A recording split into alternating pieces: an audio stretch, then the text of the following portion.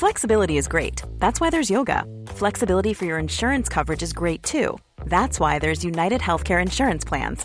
Underwritten by Golden Rule Insurance Company, United Healthcare Insurance Plans offer flexible, budget-friendly coverage for medical, vision, dental, and more.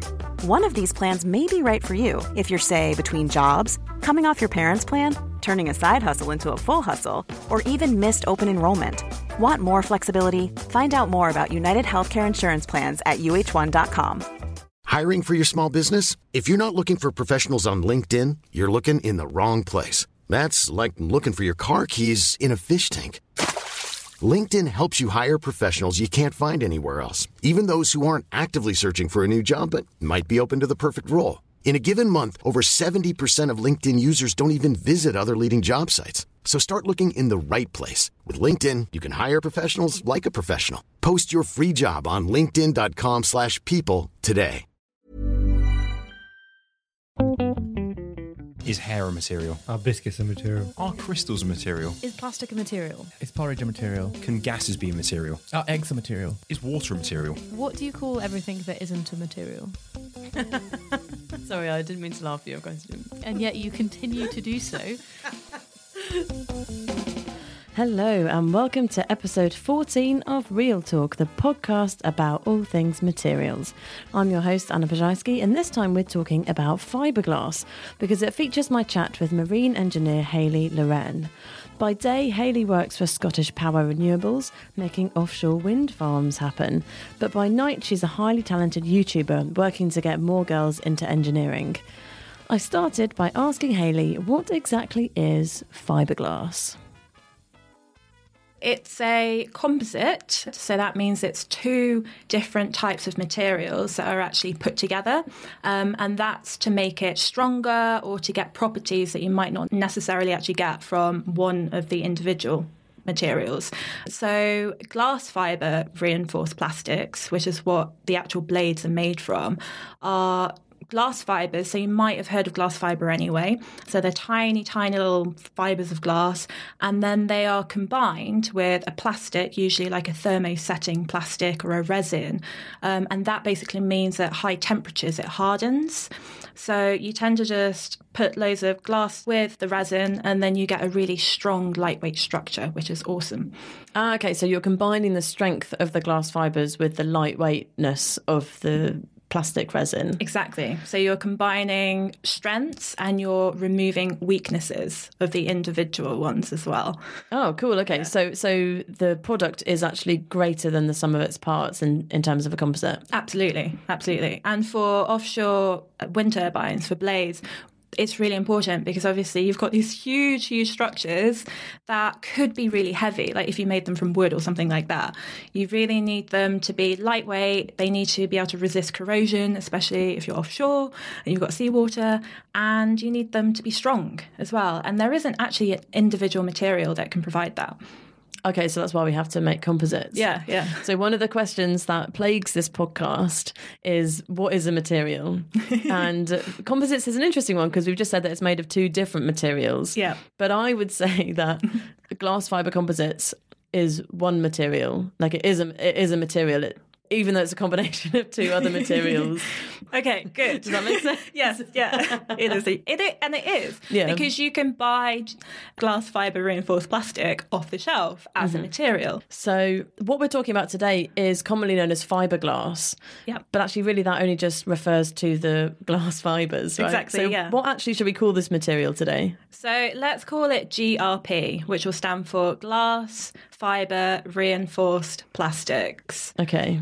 Well, then GRP is an engineered material, right? People have had to do this. This is a classic example of a man-made material or women-made material. Probably men. No, women all the way. Do women make it generally today? They might do.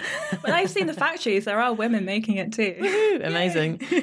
But where did it come about then?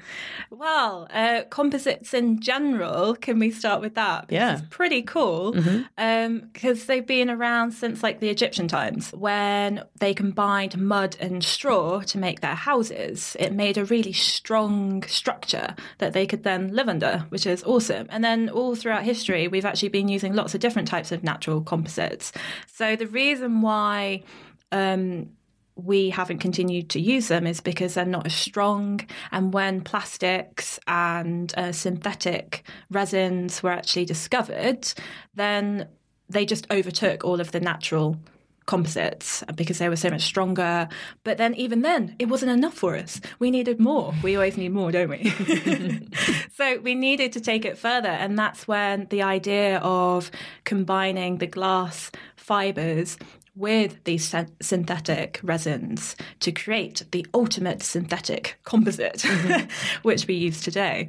And I think that was in and around 1935 when that was first discovered, just at the beginning of the Second World War. So there was a huge investment in this type of material because during the war, they needed lightweight and strong structures. Yeah.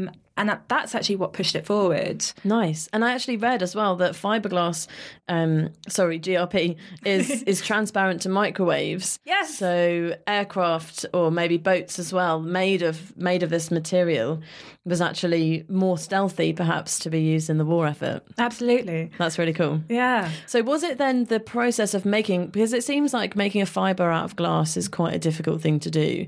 Was it the development of that process that inspired the making of the composite, you know? I think it was a bit of an accident, like most things are. So actually the discovery of glass fibre was an accident. I think there was a guy who was making some glass and then he had a air compressor or something and he accidentally let it off and then suddenly he had all of these fibres together.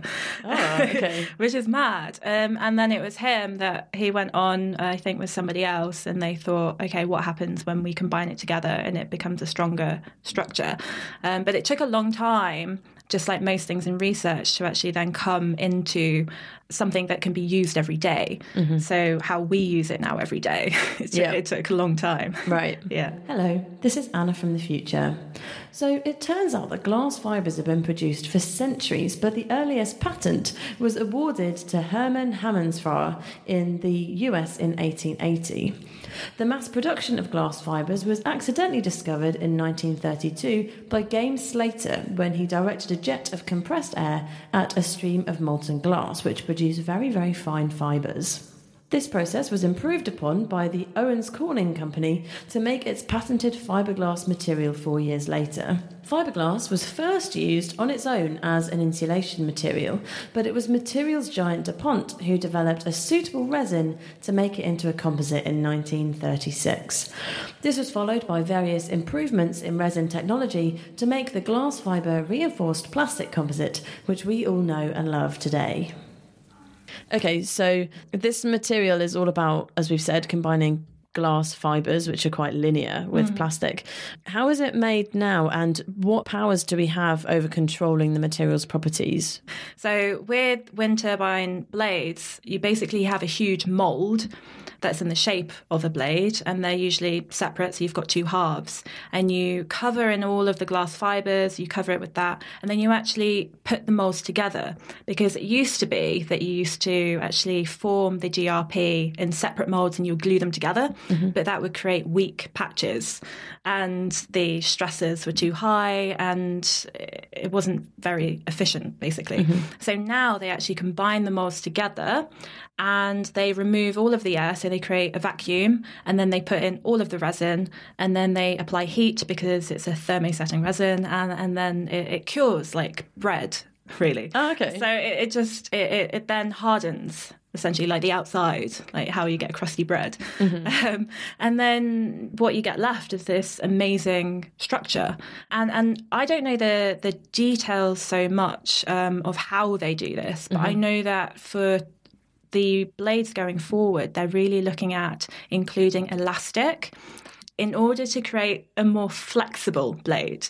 Because obviously we've got this balance between having a really long turbine blade. The bigger they are, the more energy you're going to actually get out of the wind, but then the more like stresses and forces that are actually going to be hitting on it. So if you make one flexible that can actually move slightly in the wind, then you're reducing the stress and you can make them bigger. So they're actually applying elasticity to GRP, and I don't even know what that acronym would be. but it's amazing. So I think, there's so much that could be done with it. Yeah. So much more that can be tailored and molded and meshed together as we learn more about the actual materials themselves. Cool. So with these glass fibres, when they're laying them down inside the moulds, do they orientate the glass fibres so that they're all in one direction to make the material stronger in that direction? Or does it need to be strong to withstand forces really in all directions? Generally, it's in all directions, and depending on, I know for other structures, they tend to create a mesh, and they actually create, it's a bit like a fabric, a woven type, but I don't think that's so specific. And different companies actually design different types of blades as well. So again, it depends on what you actually require. And this is a great thing about engineering, that you can design something for whatever you need. It's just the balance of cost. That's usually the main thing, to be honest. Yeah. I was in Amsterdam this week, and there they have a lot of windmills. So traditionally, as a country, they appear to have been harnessing the wind power for quite a long time. Why don't we make our high-tech wind turbines out of wood? Because that seems to have been a material that's been used throughout history and worked really well. Absolutely. And that goes back to what we were talking about before, about the natural materials that have always been used. And I think that actually some of the very first wind turbines were partially made from wood. It's just that wood, it's not as strong, and the forces on it, because it's heavy, it can be quite heavy, you need to have a really firm structure. So if you think about a windmill, they've got a really wide bottom, and it's really thick at the top as well, and they're actually quite short. So you have to remember that these wind turbines, some of them, they're so high, they're vast, and they're huge, and I don't necessarily think that wood could withstand the stresses. So it's all about the forces that are acting upon it. So you have to choose a material that can withstand that. And with wood, because it can't handle as many stresses, you would have shorter blades. So windmills also have short blades, and they tend to be flat and they're square as well. Some of them anyway. And if you end up with that, 40 meters in the air or something like that, I think they would break. And in a storm, when they get wet and things like that. And we design wind turbines for 25 years. We want them to last that long, really. So that's why GRP is the best.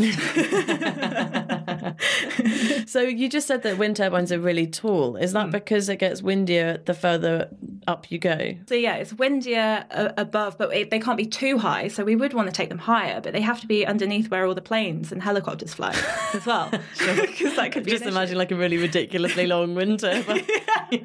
That would be the ultimate. If we banned all travel, all air flights, we're fine. You know? But then you'd need to also design a turbine that could withstand those forces as well. And actually they do. You want to prevent them from swaying and moving in the wind and things like that, because that can remove the amount of energy that you then get. It's all about efficiency. Which is why it's interesting. So it's always this constant balance between different things.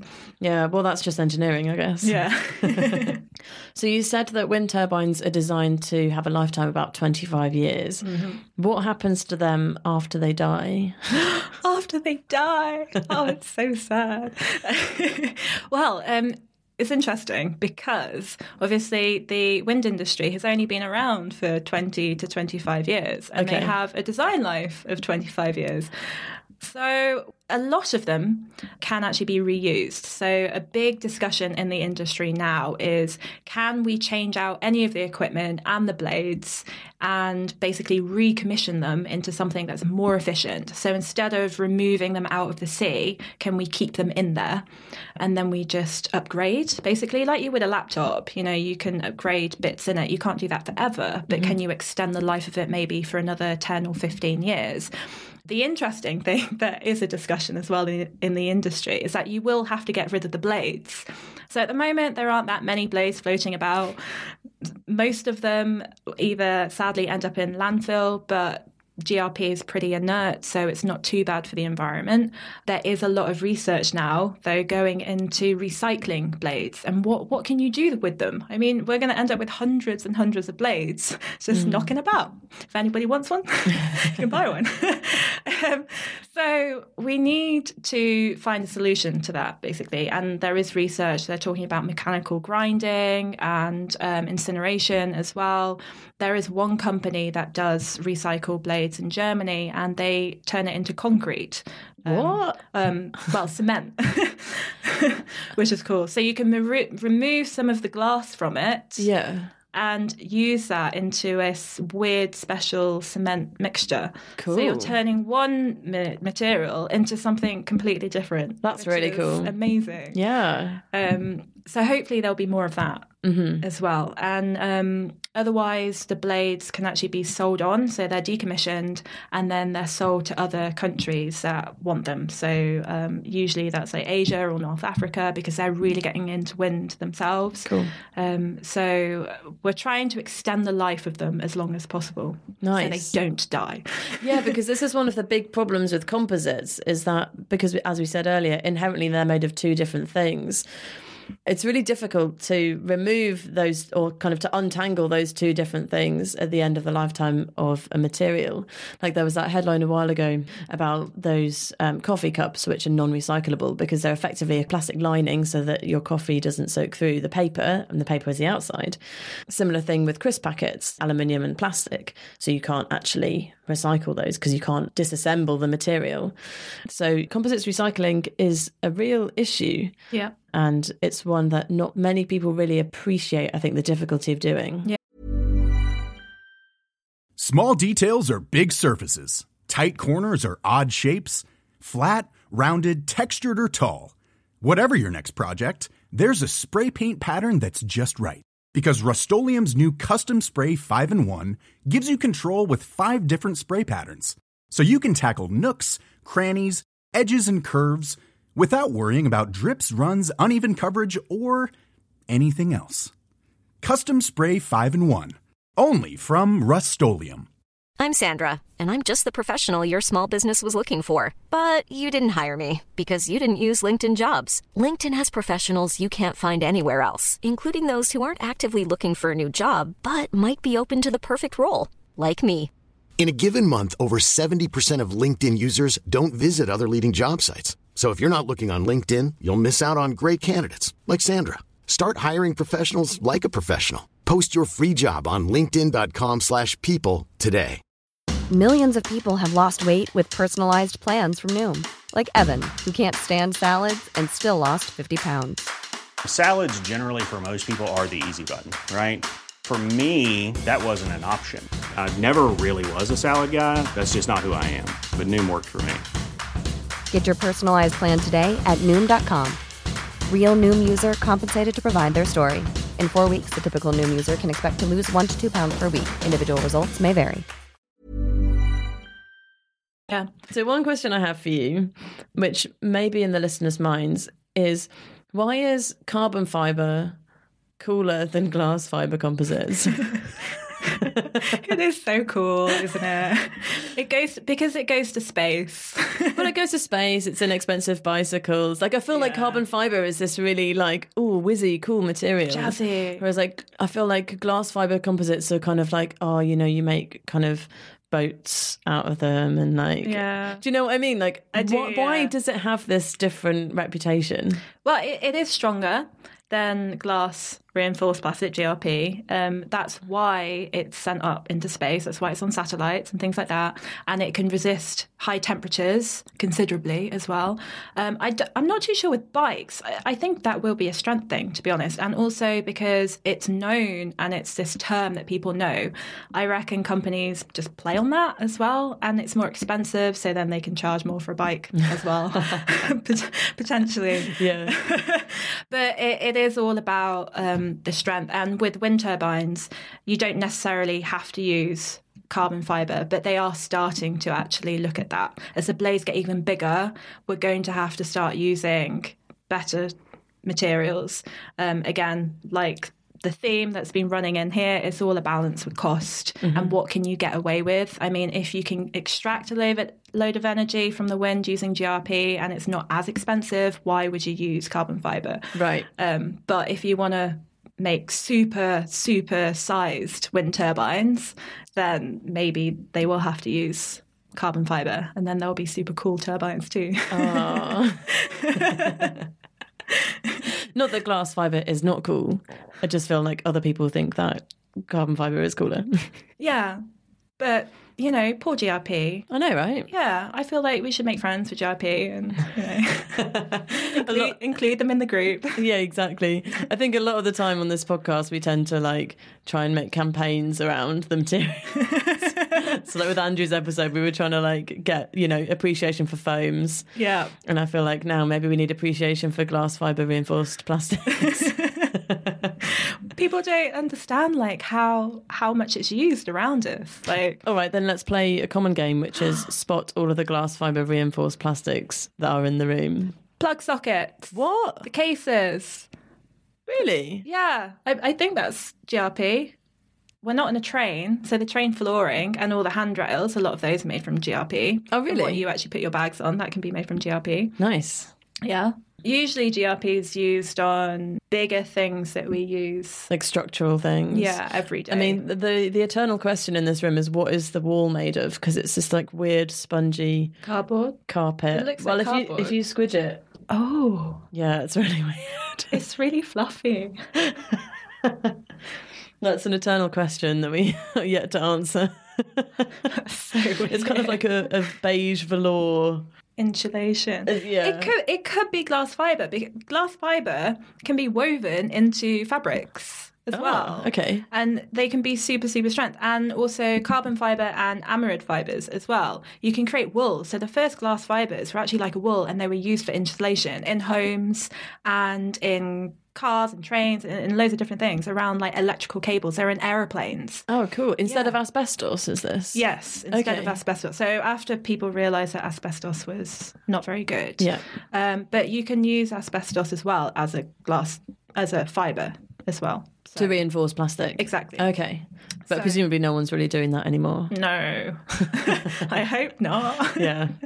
No, but without the resin, the glass fibres themselves, it can be woven into something pretty cool. So could you make like a t-shirt out of glass fibre? I don't know. Maybe it'd be too see-through. We can try. It might be a bit meshy and uncomfortable. Oh, yeah. It wouldn't be like a t-shirt. Like I don't think it can be woven just like this. Okay. Yeah. Do you know how thin the fibres can get? Not in terms of, other than saying really small. Hello, this is Anna from the future again. Glass fibres can be made less than 10 microns in diameter, which is smaller in width than a human hair, even the really, really, really, really thin ones. So actually, when you get glass fibres that are that thin, presumably they can be quite flexible. Yeah.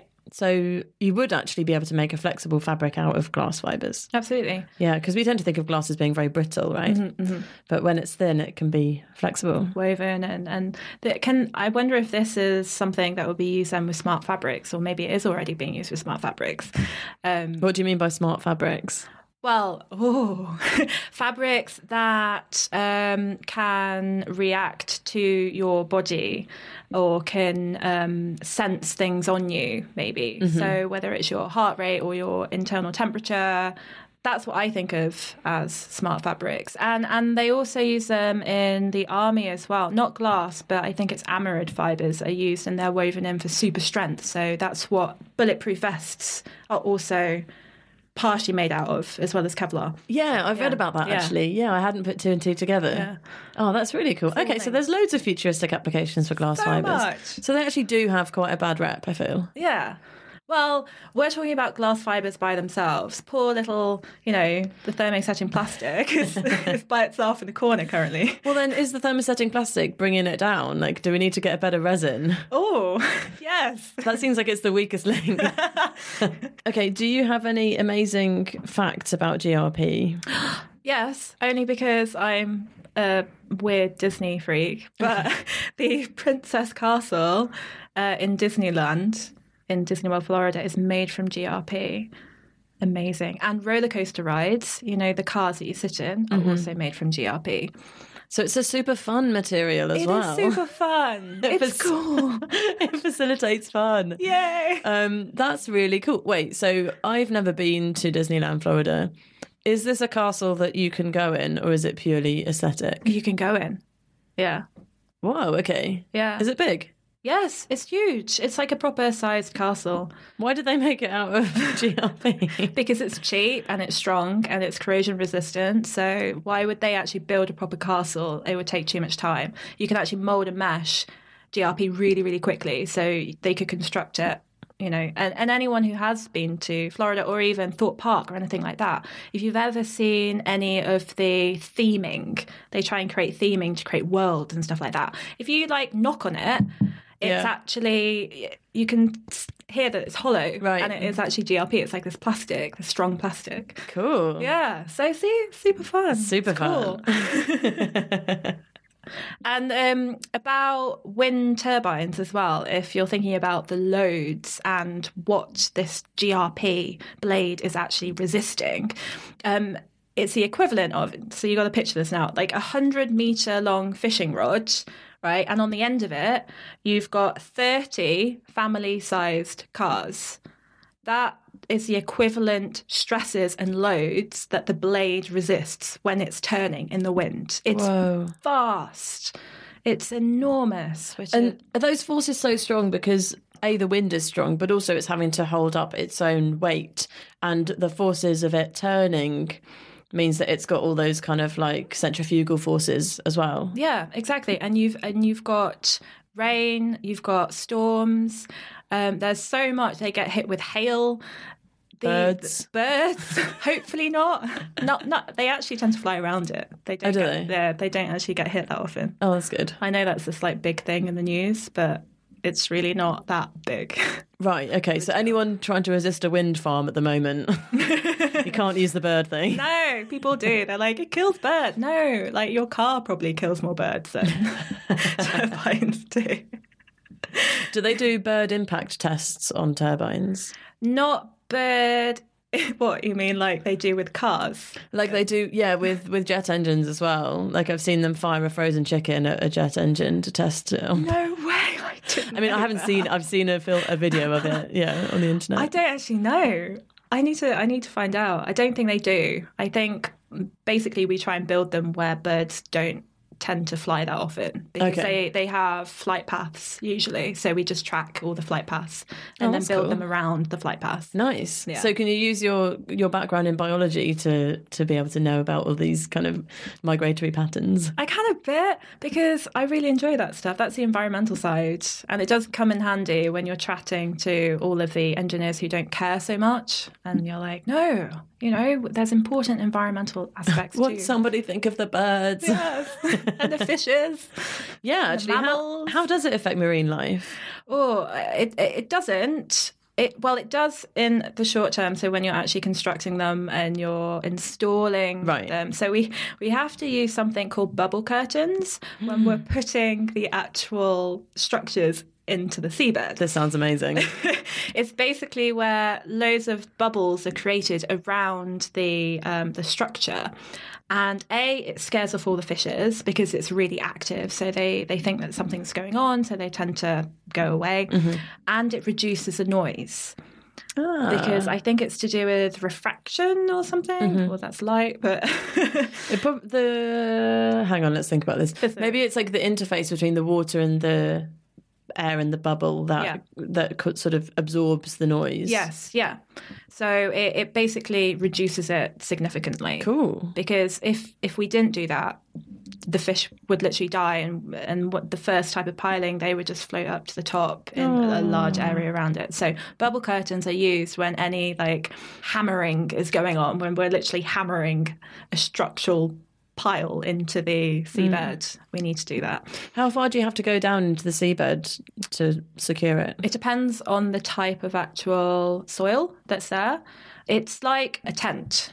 When you're putting up a tent and you're hammering in a tent pole, you have to hammer it in quite far. And if it's a bit muddy, you have to go in further. And you're like, why isn't it staying in? And if you're on the beach, could you actually hammer in that tent pole into sand on the beach. That'd be useless. Exactly. So you have to remove some of the sand and get down to the harder layers. Okay. Where it's more compacted, Yeah. and then that's where it's a more solid foundation for it. Okay. So that's what we're trying to create. And you don't want to hit rocks in the case of a tent pole. No, exactly. Or unless you had a drill and you wanted to be there for hours, and who does that?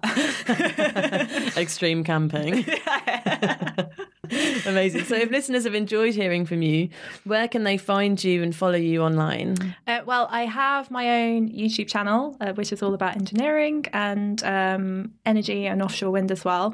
So you can find me just at Hayley Loren on YouTube. And I have a website, which is www.hayleyloren.com, and on Twitter as well. And I am at the Hayley Loren. But I'm always happy to chat and answer questions and stuff like that. So do get in touch. Brilliant. Yeah, listeners, take some pictures of wind turbines and send them over to Hayley. That would be amazing.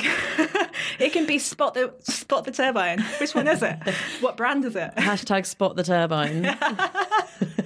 Love it. Amazing. Well, thanks so much for coming on the show. Thank you. It's been really fun. All right, so that was my fantastic conversation with marine engineer Hayley Loren.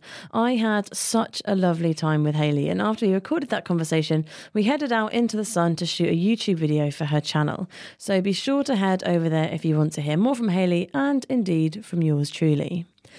So now, of course, to the questions. The first comes from Martin Orstwick, who asks, how do mirrors work and what's so special about metals that reflect light?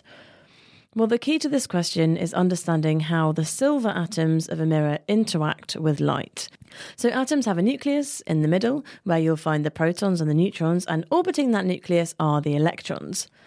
When a photon of light comes along and hits the silver atom, it transfers its energy to one of those electrons.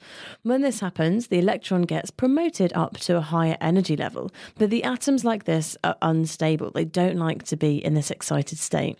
So the atom wants to get rid of all that extra energy, and it does so when the electron relaxes back down to its original energy position, and this releases a photon of light. These photons have pretty much the same energy as those that originally hit the atom, and so in that way you can see your own image in the mirror. And this relates to our second question, which comes from Ozzy Ismail, who asks, what is the science behind the glowy properties of high-vis materials? So, extremely attractive high-vis clothing usually has two features. The first relies on a phenomenon called fluorescence. Now, this relies on the same effect that makes gin and tonics fluoresce under the UV lights of the club, if anyone is familiar. Because the fluorescent dyes on yellow or orange clothing make them appear to glow, and this effect increases daytime or dusk visibility.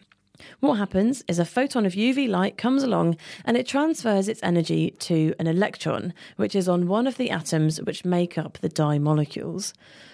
Again, this excites the electron to a higher energy level, but the atom hates being excited, so this electron needs to lose its energy again. And the difference here, compared to the silver mirror, is that the electron first loses some of its energy by vibrating around a little bit, so it loses some of its energy in the form of heat.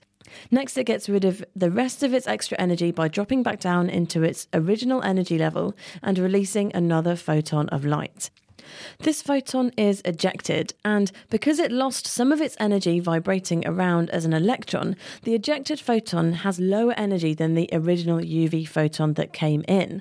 Therefore, the outgoing photon is in part of the visible spectrum, which we as humans can see. So high-vis clothing also have on them reflective tape, and these contain loads and loads and loads of tiny glass beads. And these glass beads reflect the light back from a source back out into your eye. So in this way, high-vis clothing can be seen both in dull light conditions, thanks to fluorescence, and in the strong lights from a car headlight due to reflection. So that's it for this episode of Real Talk. Don't forget, we always love hearing from you on Twitter. We're at Real Talk, that's RIAL Talk. Or you can always send us an email at realtalkpodcast@gmail.com. So until next time, keep those beautiful 5-star reviews coming in, and we will see you next time on Real Talk.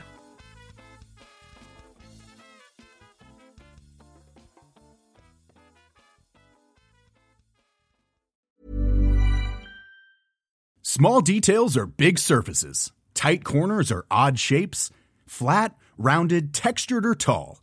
Whatever your next project, there's a spray paint pattern that's just right. Because Rust-Oleum's new Custom Spray 5-in-1 gives you control with 5 different spray patterns. So you can tackle nooks, crannies, edges, and curves without worrying about drips, runs, uneven coverage, or anything else. Custom Spray 5-in-1. Only from Rust-Oleum. Planning for your next trip? Elevate your travel style with Quince. Quince has all the jet-setting essentials you'll want for your next getaway, like European linen, premium luggage options, buttery soft Italian leather bags, and so much more. And is all priced at 50 to 80% less than similar brands. Plus, Quince only works with factories that use safe and ethical manufacturing practices. Pack your bags with high-quality essentials you'll be wearing for vacations to come with Quince. Go to quince.com/pack for free shipping and 365-day returns.